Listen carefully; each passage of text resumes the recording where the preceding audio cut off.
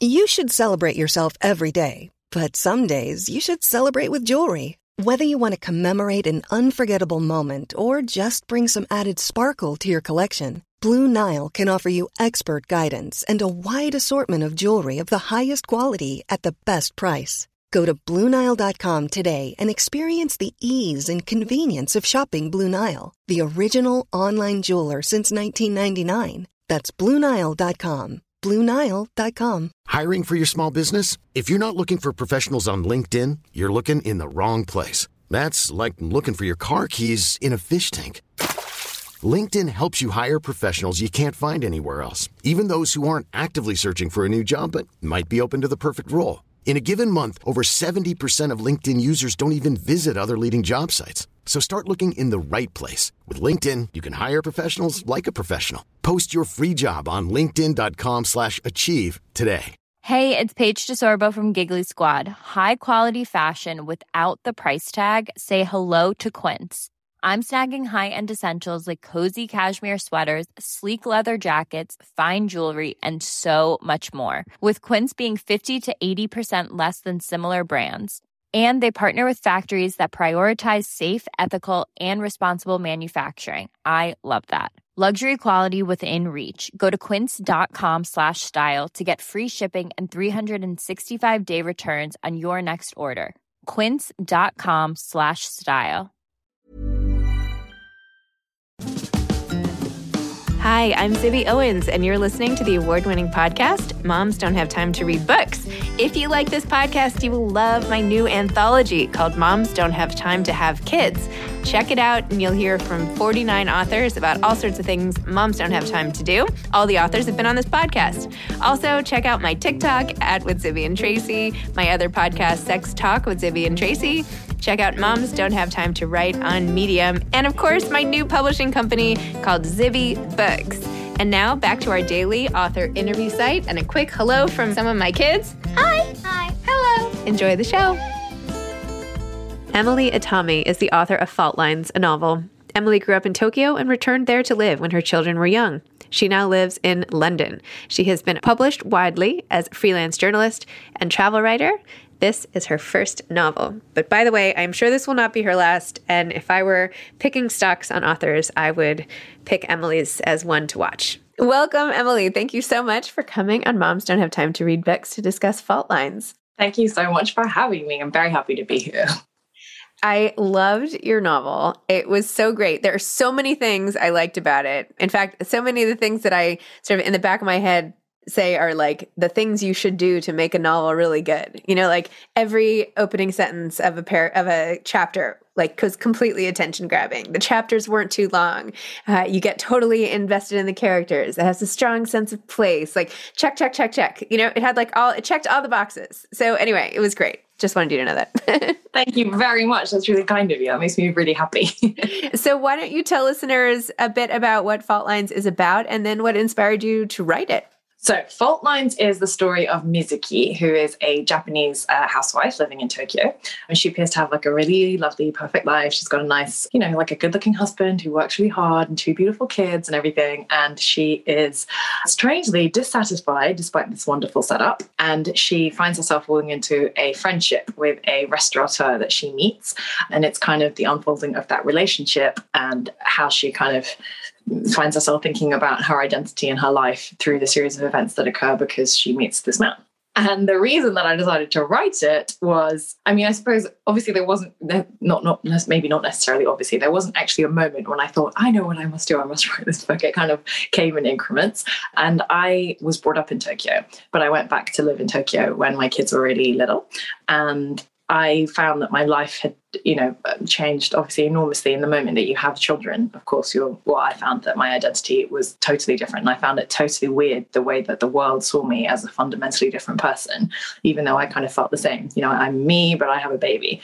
But to the outside world, I feel like it kind of starts in hospital when people start referring to you as mum instead of calling you by your name. So that was kind of the beginning of finding that very strange. And to move to Tokyo, Japan is a really traditional society in lots of ways. So there, the difference between a woman without children and a mother was really pronounced. So finding myself living in that environment was really fascinating and made me ask a lot of questions about identity in general, and I suppose female identity, and how to be a mother, but still keep your sense of being yourself.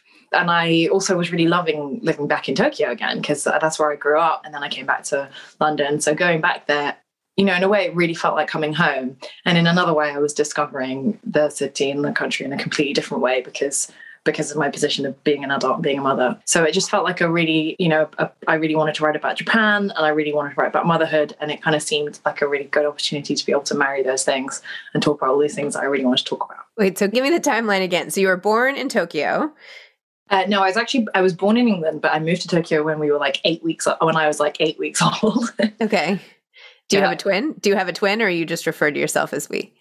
Yeah, that was like a weird moment where I thought I was the English queen or something, and I just referred to myself as we. That's okay. I meant my family. I get it. Your family. Okay, so you were a baby, and then you lived in Tokyo until you were how old? I lived in Tokyo until I was 11, and then I moved back to England. And then I kind of was back and forth, Tokyo, England, as in just going there for summers or like for a year when I was 18 and things like that. But fundamentally based in London. And then it was only when my kids were born that I then moved back to Tokyo again for a few years.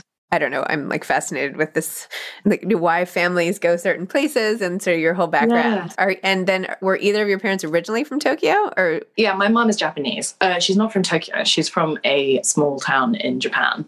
But my parents met in Tokyo, and I grew up in Tokyo and stuff. Got it. Okay. Amazing. And then when and where did you decide or know that you loved to write? Oh, I think that it was really when I was pretty small. I was really bossy as a kid, and I was always making up like plays and stuff and making other poor children like be in them. So I guess that was probably when it first started, torturing everyone with my like amazing creativity. And then I kept diaries all the time when I was a teenager, which is really terrible because I just found them recently, and that was a horrific experience, but fascinating. So I feel like it's always been a thing. And a lot of my work when I first left university was to do with writing and stuff. It was either in journalism or I was working in publishing and things like that. So I guess it's always been part of what I do. Excellent. And so what'd you do in those jobs? We are going to talk about your book. I don't know. I'm like giving you a job interview. I'm sorry. No, not as in the jobs that I had after university. Yeah. Like what'd you do? Did you major in English or? No, I actually did theology, which I really loved and was like fascinating. I had such a good time doing it. And then I worked for the Rough Guide for a little while. So I got to travel and write, which is just the best thing. I had a job working in the foreign rights department of a literary agency, but I was just kind of at the very, very beginning of that. And then got offered this job to go traveling. I was still in the kind of, what do you call it? The period where you can leave or not leave, the job. I feel like I have to say that because, in the job interview kind of feeling of it, I felt like I had to justify my decision. That's okay. It's okay. Travel. You're still in the running. Yeah. So then I got offered, to go, write about Italy. That was the first job that I got offered for the Rough Guide. So I was like, wow, so this summer I could be sitting in, like Sicily writing about that instead of being in an office. So I decided to go and do that. And it was amazing. Yeah, it was really, really good. And I also worked quite a lot for magazines doing, lifestyle interviews and stuff and interviewing people, which is like my favorite thing. Because maybe this is not how you see it, but I was like, I just get to ask questions and be nosy. And then that's my job. This is amazing. Yeah. Don't tell anyone. Yeah. That's exactly what I do. It's like, yeah, it's really fun. Okay. And then when did you start writing this novel or long? Is this the first attempt at a novel? Do you have like 3 in a drawer? Like, tell me. Yeah, I have like a failed novel or 2 in a drawer. I mean, I wouldn't even say they were failed, right? They were just the early attempts. Yeah, exactly. And then this one I actually started it after we got back to the UK from living in Japan. Because for me anyway, I feel like I have a clear, or maybe it's not entirely accurate, but easier to write about picture of a place when I'm not in it. So, like always being between Tokyo and London, I have strong feelings about the place that I'm not in rather than, the one that I'm living in at the time. Got it. So it was when I got back that I wanted to write about Tokyo. So I started it then. And how old are your kids? And then I promise we will talk about this book. No, this is good. My kids are 9 and 7 right now. Excellent. I have almost 9 and almost 7 with my little guys. And then I have twins who are almost 15. Anyway, well, not almost, 14 and a half. Okay, so let's talk about your characters and the sort of motherhood malaise that plagues. How do you pronounce her name again? Mizuki. Mizuki.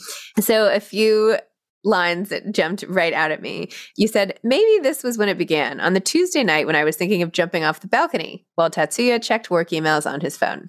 I mean, what a great line. I'm sorry for the Matsuki, but the tears were another sign that things in my marriage were somewhat awry. Always a good sign. Is it normal to fluctuate so quickly between feeling tender toward your husband and fervently wishing him a violent death? Another great one. And then just like to sum up sort of the crux of many of her feelings, you said, after you're describing her, why should she be upset? She's got this beautiful apartment and everything's going well. She said, I know it and I know how lucky I am. I know that any kind of whining is one major first world sulk. From now on, I'm going to be happy, shut up about all my demons, and make everyone around me smile. I'm going to devote my whole life, all my energy to it, because it's the only acceptable thing under the circumstances. But of course, it's easier said than done.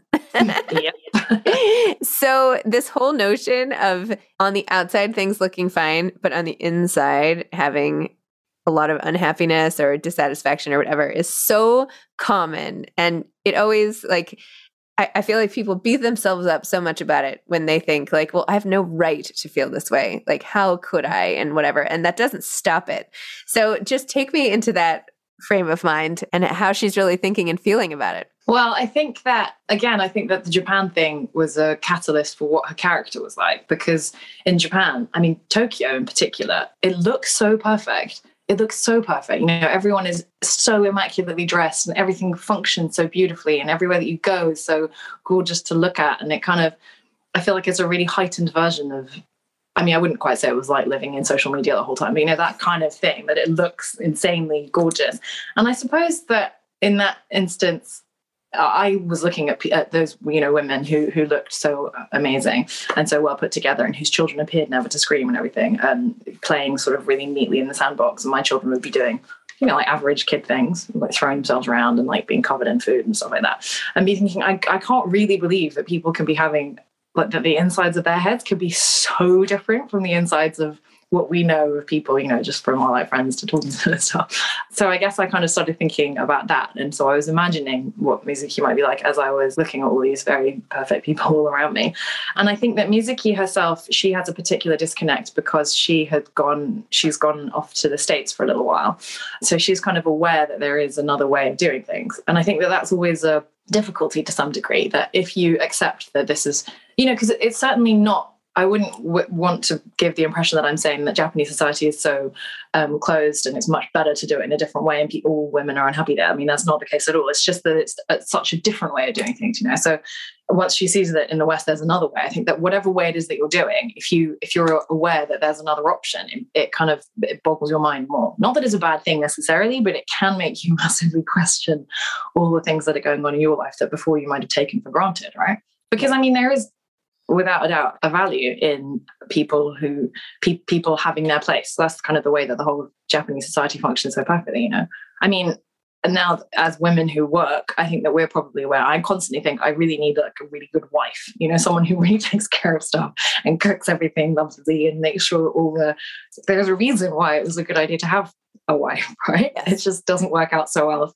The only thing that you can do maybe is be the wife, and that's not what you want to do. Right. My mother calls my stepfather her wife, which exactly. She has it very well then. He's so chill. He's just always whatever,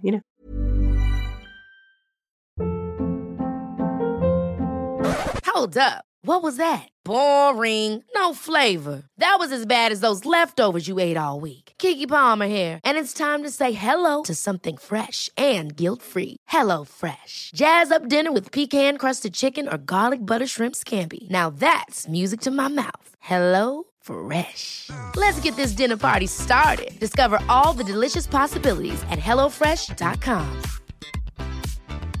Hiring for your small business? If you're not looking for professionals on LinkedIn, you're looking in the wrong place. That's like looking for your car keys in a fish tank.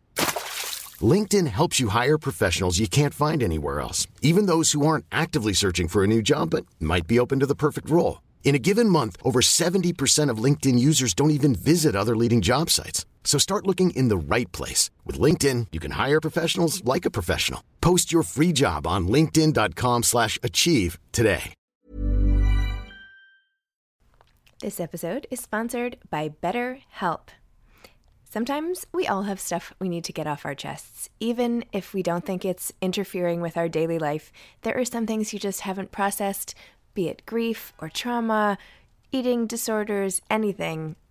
It might be time to work on those things, and I have a solution for you. Therapy. Online therapy by BetterHelp. It's designed to be convenient, flexible, and suited to your schedule. I took the brief questionnaire online where there were, 20 questions. It didn't take long at all, maybe 3 minutes. And then I got matched with a therapist who could help me work on whatever. I picked trauma because even though it happened in 2001, I am somehow still not over the loss of my friend on 9/11. And it is what it is. BetterHelp is going to help, and I am so excited, especially because with my special code, instead of $80 a month, it is 10% off, $72 a month, which is so much less than traditional therapy, and you'll get a perfect therapist for you. There are 35,000 therapists to choose from, so you'll find the right one. Get it off your chest with BetterHelp. Visit betterhelp.com/momsdon'thavetime today to get 10% off your first month. That's BetterHelp, HELP.com/momsdon'thavetime. But yes, amazing. I mean, the wifely responsibilities, that it shouldn't have anything really to do with marriage, these roles, right? It's actually a job. Yeah, exactly. I mean, when you think about it. So, such a job, right? And if you were a nanny or a housekeeper, you'd be getting paid for it. But yes. Yeah. An assistant or whatever, it's like 10 jobs in one, to be honest. It really is. It's extraordinary. And it does, just because you're married doesn't mean you're well suited to those jobs at all. No, exactly. Right? And I always think about like a Victorian household where you had like 25 people doing them and suddenly you went to like split them between two of you. Like it's insane. That's true. I don't ever think about it like that, but now I will. Yeah. The sweeping long skirts and the parasols and, Yeah, right. That's a nice way to look at life as opposed to, the chaos in my kitchen with my dishes in the sink this morning and, trying to get everything done. And anyway, yes, that does sound lovely. And Mizuki says in the book, this whole role of housewife, which has its own like characters, which you show, like it's a thing. It's like does she want it or does she not want it? And what do you do when you just somehow inherit it against perhaps your will? What then? What happens then? No. And if you can't get out of it, that's the thing I suppose that's more difficult in a society that is generally more traditional. Because I believe probably that if in the States or in the UK you just didn't want to do that anymore, you could do something probably. You could whatever, you could retrain, you could get a job, you could change your circumstances. I mean, not necessarily easily, I just feel that it would be a lot more difficult in more traditional societies. And not to mention that Mizuki says like she should be judged harshly by other moms. Like she feels like a bad mom all the time and is like showing up with her kid naked and doing all these crazy things. Like, right. She's like, if anybody's going to rationally evaluate her, she feels not so great about it anyway. So, even more fodder for perhaps not. Yeah, exactly. And also, I mean, the way you depict her husband is like it's with a sense of humor at the same time, right? I mean, you're poking so much fun at this man who's sort of like the prototype of a busy working dad, blah blah blah. But it's like, it's like you've taken your camera focus and made it extra sharp on him right now. So tell me a little bit about developing his character. Yeah, I feel like it's important. I would need to point out that, I didn't intend to paint him as the villain. I wanted to write a book where everything that happens is not anyone's fault. It's just the situation. And I suppose it's the society that's contributed to it, but it just is the situation. He is certainly not a bad father or a bad, I mean, he's not a bad husband. He's a neglectful husband, but not because he intends to be, just because, the situation that he's in has made him that way. He works completely crazy hours and he just doesn't have any time left for his wife, or I think he has a little bit more for his kids because he's making such an effort, but it's really unsurprising that the relationship is a thing to fall by the wayside, right? I mean, it's totally unsurprising. And I think that period of time as well, when children are very small, no one slept. Everyone is dealing with sort of domestic admin and like toilet training the whole time. It's not very conducive to having like a beautiful romantic relationship at the best of times anyway. And then those are always the times as well, that period of your life when people are trying to, that's when your career has to take off. I mean, it's crazy. If only we could figure out how to either put our careers off until we were 50 or have children at that age, or at least we could just stagger them in some way. Instead, we've got these couple of decades where everything has to happen at once. Everyone's just so insanely squeezed. So I think Tatsu is just a product of that situation. And Mizuki is well aware, that he's not a bad person and that they had a really good relationship. I think she misses him so much. I feel like maybe it wouldn't be so bad if she hadn't actually really quite liked him to start with. And she just wishes that he was there again and that they could have the relationship that they had before. And that someone would see her so that she wasn't just an invisible, take care of all of the things that need to be looked after in the house and nothing else. And are you married still to the husband, to the father of your kids? I am still married to someone who is not like Tatsu. Yes, it's all okay. Just wondering how your husband feels when you're writing novels about jumping off a building and wanting to murder your husband, how he's like, oh, this is good, honey. Well, every social situation we go to now, he's like, so let's start off by you telling everyone that the book wasn't about us. Okay. Yeah. Oh my gosh. Poor guy. I'm maybe putting him through it. I'm sure he can deal with it, I hope. And now that, obviously you finished this book a little bit ago because now it's come out and blah, blah, blah. So have you written anything in the interim? Do you have another book coming out? What are you up to now? What have you been up to since? Yes, I'm doing some more writing. I'm working on another book, which I'm really happy to be doing because, that's always a really super fun thing. I think the beginning stages of it are always tricky because you're for me, it feels like you're feeling around in the dark a little bit still, until it kind of becomes clearer and it's all the different phases of it. So I've been doing that. I mean, I'm a teacher as well, so I'm also teaching and doing all that jazz. And yeah, just like all the women, as you said, not just the women, all the people who are very busy. Yes. Have you ever written a memoir? Have you thought about writing a memoir? No, I feel not yet. Let's hope for enough more and more exciting things. Maybe when I'm 85, I'll think about it. And what do you like to read when you're not writing? Oh, everything. So many good things. It's been a really good year, actually, hasn't it? There are loads of American authors that I really love, actually. And recently I've been reading a lot of them. This year, what have I read? I've read some Katherine Heine, Early Morning Riser. I have to read that book. Right? I've had so many people recommend it to me. I have to read it. I have to read it. I'm going to book. I have to write this down. Yeah, write it down. It's just such a warm, generous book. I think that's my absolute favorite thing about books, when it depicts things, with just so much empathy for characters. So I love it. And also Lily King, I feel like she has the same kind of empathetic touch. So I've really enjoyed reading Writers and Lovers. I read recently. That's one of Nisha Dolan. Have you read Exciting Times? Yes, I read that too. Isn't that great? No, I was saying Writers and Lovers is one of my favorite books. Oh, sorry. Yes, I've read Exciting Times. I interviewed her. She's great. Actually, my brother has a production company called Black Bear Pictures, and they're making that into a movie. Really? How awesome. That is really cool. Yeah. And her interview, okay, I've got to listen to that. That'll be really good. Did I say her name right? Is it Nisha? Is it Nut? I don't know. I try not to say it.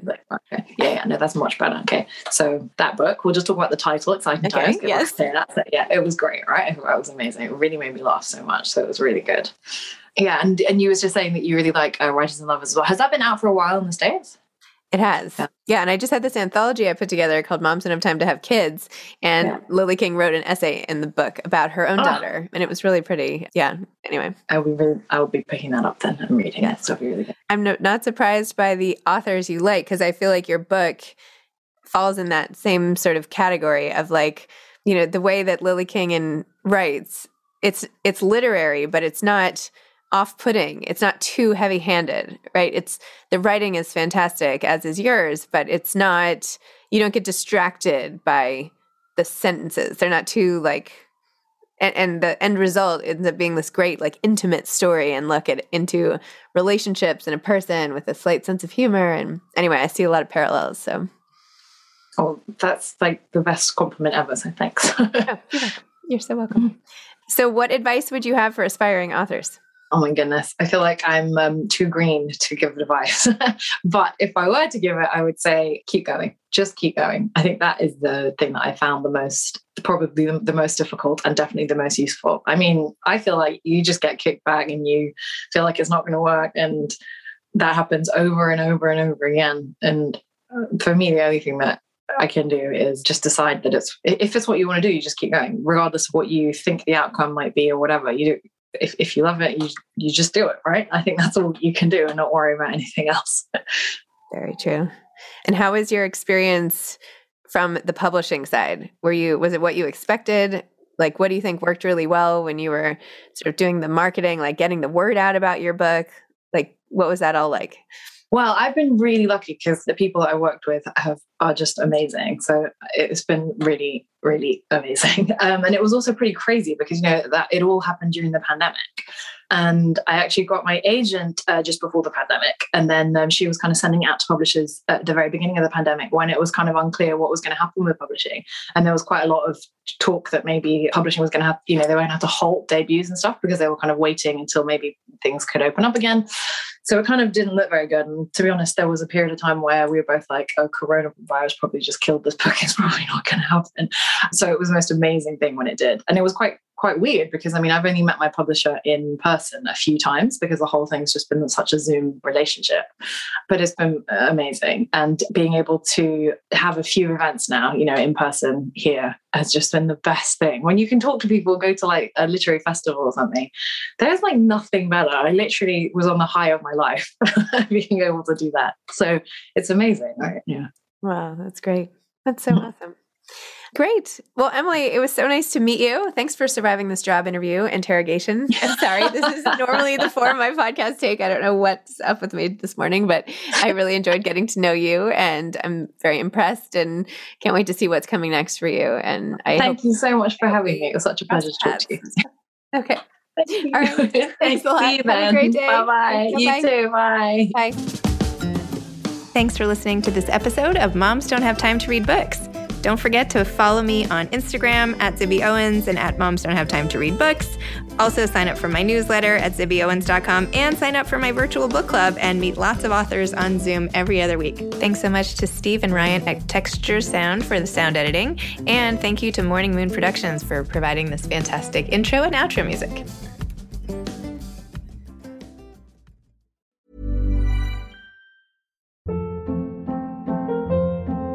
Hold up. What was that? Boring. No flavor. That was as bad as those leftovers you ate all week. Keke Palmer here. And it's time to say hello to something fresh and guilt-free. HelloFresh. Jazz up dinner with pecan-crusted chicken or garlic butter shrimp scampi. Now that's music to my mouth. HelloFresh. Let's get this dinner party started. Discover all the delicious possibilities at HelloFresh.com. Imagine the softest sheets you've ever felt. Now imagine them getting even softer over time. That's what you'll feel with Boll & Branch's organic cotton sheets. In a recent customer survey, 96% replied that Boll & Branch sheets get softer with every wash. Start getting your best night's sleep in these sheets that get softer and softer for years to come. Try their sheets with a 30-night guarantee. Plus, get 15% off your first order at bollandbranch.com. Code BUTTERY. Exclusions apply. See site for details. Hi, I'm Daniel, founder of Pretty Litter. Did you know cats tend to hide symptoms of sickness and pain? I learned this the hard way after losing my cat, Gingy. So I created Pretty Litter, a health monitoring litter that helps detect early signs of illness by changing colors, saving you money and potentially your cat's life. Pretty Litter is veterinarian developed, and it's the easiest way to keep tabs on your fur baby's health right at home. Go to prettylitter.com and use code ACAST for 20% off your first order and a free cat toy. Terms and conditions apply. See site for details.